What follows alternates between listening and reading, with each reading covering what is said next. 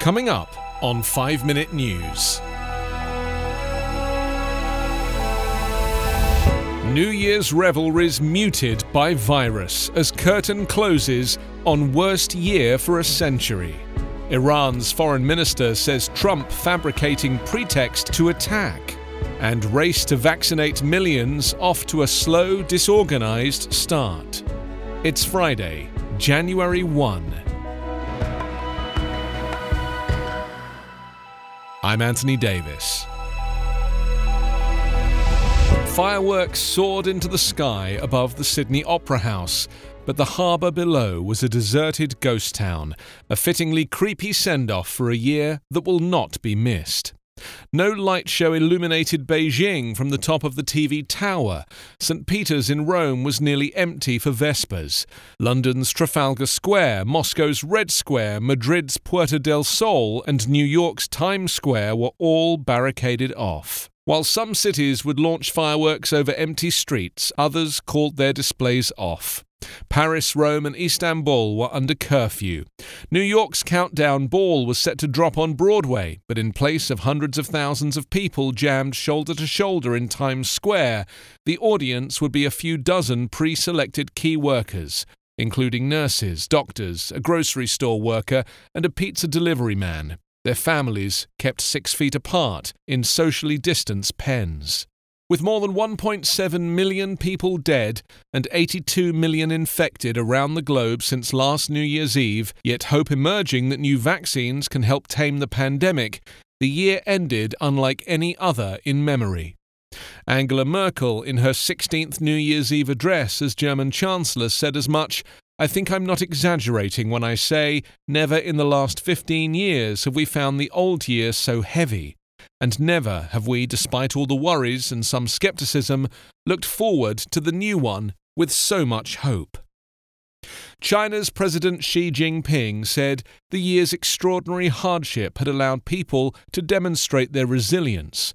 Only in hard times can courage and perseverance be manifested. Only after polishing can a piece of jade be finer. In the Chinese city of Wuhan, where the pandemic originated a year ago, thousands were expected to gather at landmarks across the city centre to count down to 2021. Some said they were being cautious, but not particularly worried. In Australia, where Sydney's fireworks annually serve as the world's first big visual display of the new year, gatherings were banned and internal borders shut. Most people were barred from Sydney's downtown. The virus did not stop North Korea from staging its celebration in Pyongyang. State media showed revelers in face masks filling the main square for a concert and fireworks. But in Madrid's Puerta del Sol, where Spaniards typically count down to midnight by stuffing grapes into their mouths, at each clock strike, police put up barriers to keep people out. In Britain, under even tighter restrictions to fight a new, more contagious variant of the virus, official billboards instruct the public to see in the new year safely at home. Italy's bars and restaurants were closed and a curfew imposed for 10 p.m. The rules prevented the traditional assembly of thousands of Roman Catholic worshippers for New Year's Eve Vespers at St. Peter's Basilica. Pope Francis cancelled plans to lead the service because of a flare-up of his sciatica, and a cardinal read the Pope's sermon to a small congregation at a secondary altar.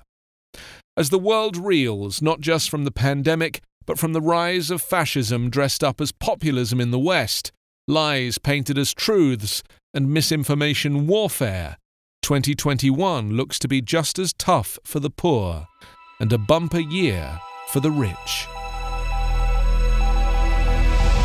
Iranian Foreign Minister Mohammad Javad Zarif accused US President Donald Trump on Thursday of attempting to fabricate a pretext to attack Iran and said Tehran would defend itself forcefully. Separately, a military advisor to Iran's supreme leader warned Trump not to turn the new year into mourning for Americans.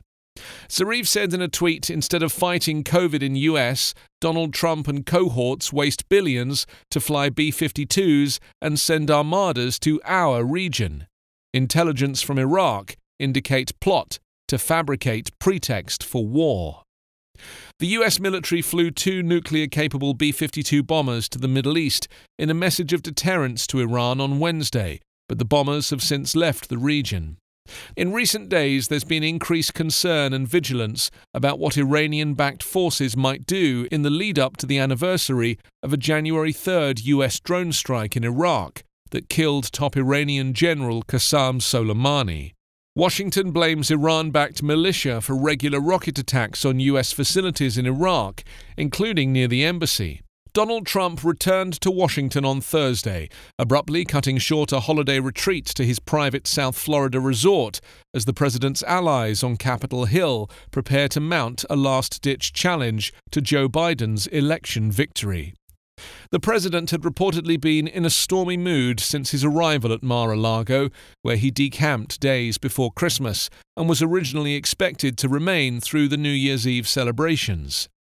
Critics say Trump is so enraged by his election defeat and at the refusal of the conservative-packed courts to back his plan to overturn the result that he plans to start a war with Iran, just to leave President-elect Joe Biden with further chaos to manage after Inauguration Day. The race to vaccinate millions of Americans is off to a slower, more disorganized start than public health officials and leaders of the Trump administration's Operation Warp Speed had expected. Overworked, underfunded state public health departments are scrambling to patch together plans for administering vaccines.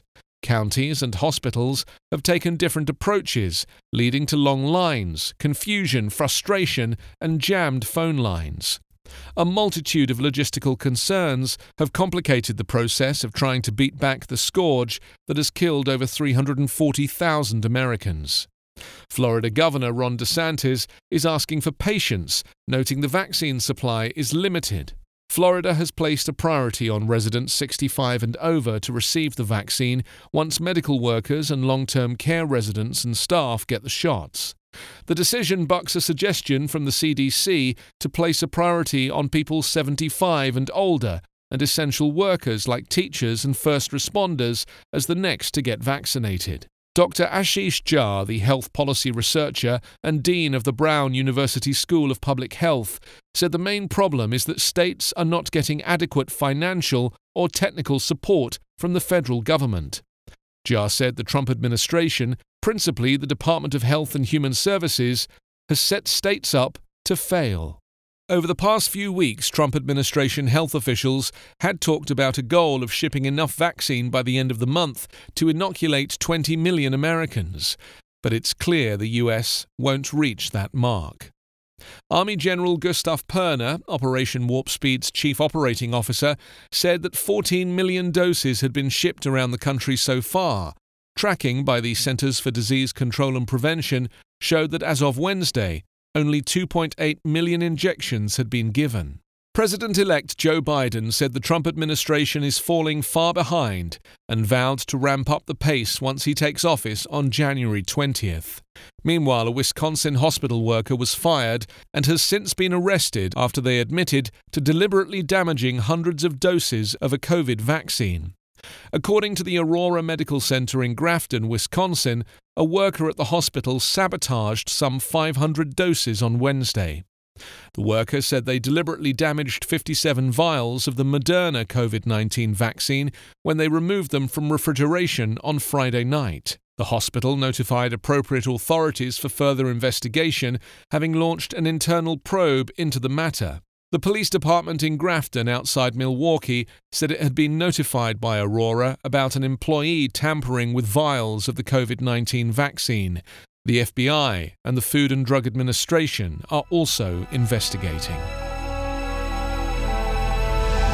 You can subscribe to 5 Minute News on YouTube with your preferred podcast app. Ask your smart speaker or enable 5 Minute News as your Amazon Alexa flash briefing skill. Subscribe, rate and review online at 5minute.news.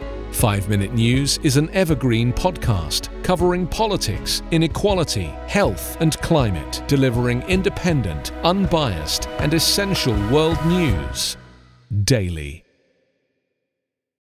On the morning of August 1st, 1966, Shots ring out from the observation deck of the clock tower on the University of Texas campus. It marks the infamous beginning of the modern era of mass shootings in America.